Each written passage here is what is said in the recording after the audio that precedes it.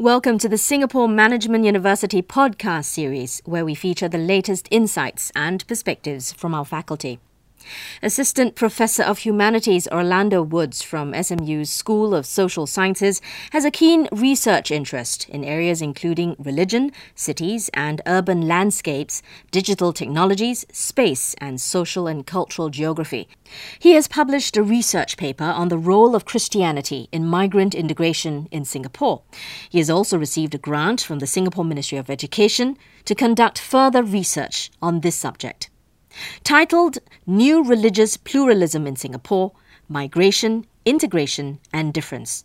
The study seeks to better understand new types of socio-cultural diversity in Singapore.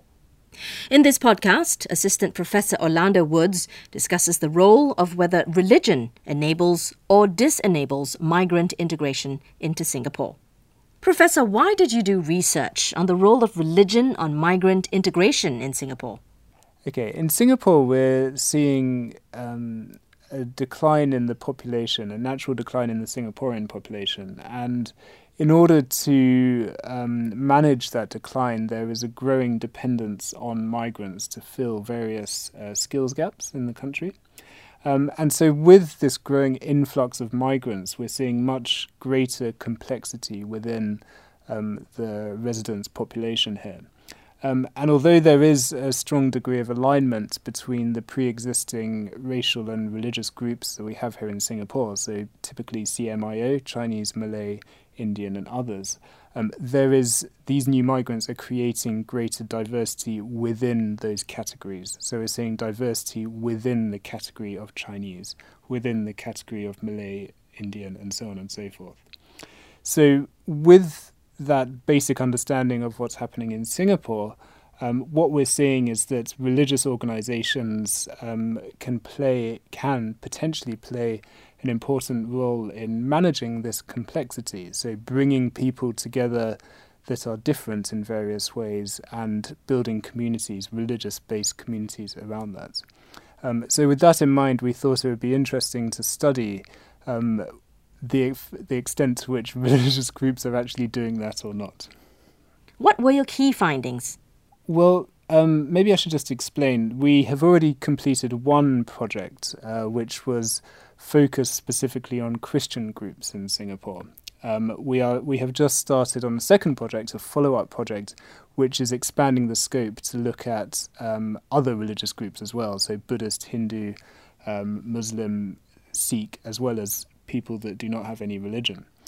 So the key findings from the first project, which was focusing specifically on Christianity, I think the headline finding was that integration within churches, within congregations, is not necessarily something that churches work towards. It's not something that they try and develop themselves. In many respects, integration is not a consideration for these churches, which is, it seems to us, like an opportunity missed, because they tend to have very multi-ethnic, multinational, multilinguistic people within their congregations. And so there is a potential there. More specifically, beyond that, we found that churches also reproduce spatial divisions within their congregations. So what we mean by that is that they actually segregate the people within that go to these churches into different rooms, into different times of service. And so by doing that, they actually reproduce differences between these groups of people inside the church.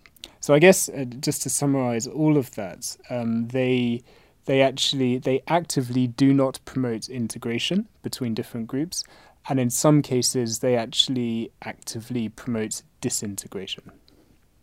What is bordering of identity, and how does this help us understand the divisions that emerge between and within migrant and non-migrant communities? What impact does it have on society? Well, the bordering of identity is essentially a concept that we developed in response to the findings from the first research project. And as a concept, it's essentially a process of how these differences are reproduced within church spaces. So as a process, it starts off, how we sort of conceptualize it is that the bordering of identity starts off as an attitude, and then it manifests as a behavior, and then it becomes more concrete through specific processes of bordering and barriers and so on and so forth. So let me just explain what I mean by that. When I say it starts off as an attitude, this is when people who are different from other may have preconceived ideas of what other people are like. So stereotypes, for example, certain prejudices about other people. Then these attitudes, they manifest as behaviours. So, for example, in a church, I may want to sit with people who are similar to myself. I may not want to sit with people from another country. Right? So that attitude is being manifest as a certain behaviour. Then over time, what we're seeing is that in churches in particular, this becomes actually, these behaviours and these differences become actually bordered. And so what you may see is certain subsets of a congregation worshipping in a distinct room at a distinct time, and so the differences become bordered and they become more concrete in that sense. What this means, the importance of this, is that essentially through these practices of bordering identity, we become more different from one another, not necessarily more similar. So the differences are not overcome, they're actually enforced. What is religious pluralism, and is this different from new religious pluralism?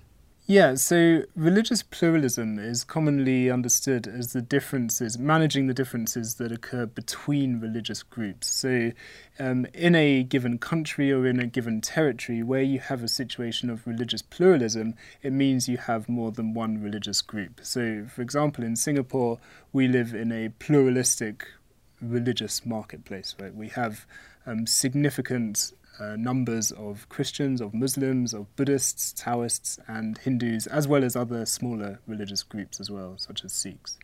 And a lot of the ways in which that diversity is managed in Singapore is based on managing the differences between those religious groups. And so it's about managing that religious pluralism, managing the differences that exist between religious groups so that we live harmoniously together. However, how new religious pluralisms is different from this is because of the influx of these migrants who are sitting within these pre-existing categories of racial and religious difference, but they are creating greater diversity within these religious categories. And so, for example, in the Christian community, we're seeing a much greater diversity of people within that community. And so our argument is that we no longer just need to manage the differences between religious groups, but also the differences that are existing within religious groups as well. And so that is new religious pluralisms, it's the pluralisms within groups, and essentially we need new models to manage that religious and social and ethnic diversity within different religious groups. Do you think digital media plays an important role in the community building process? Yes and no. Digital media, obviously, it's hugely empowering because it can enable community formation and the strengthening of communities. And I think it's particularly important for migrants because it's a very easy way by which they can remain connected to their home communities. And so it does play a very important role in the building of communities. However, the question remains is that it's all about building the right kind of communities. And again, from the first project, what we saw is that these differences that are reproduced in sort of the physical world, in the real world, you could say, are also being reproduced in the virtual, communities that people are participating in. And so I guess the question for us is how are these virtual communities, these digitally based communities, how do they translate into the real world? How do they reproduce the differences that are occurring within the real world? And how can they be used to create more inclusive communities online, which can then make an impact in the real world? Thank you, Professor. You're very welcome.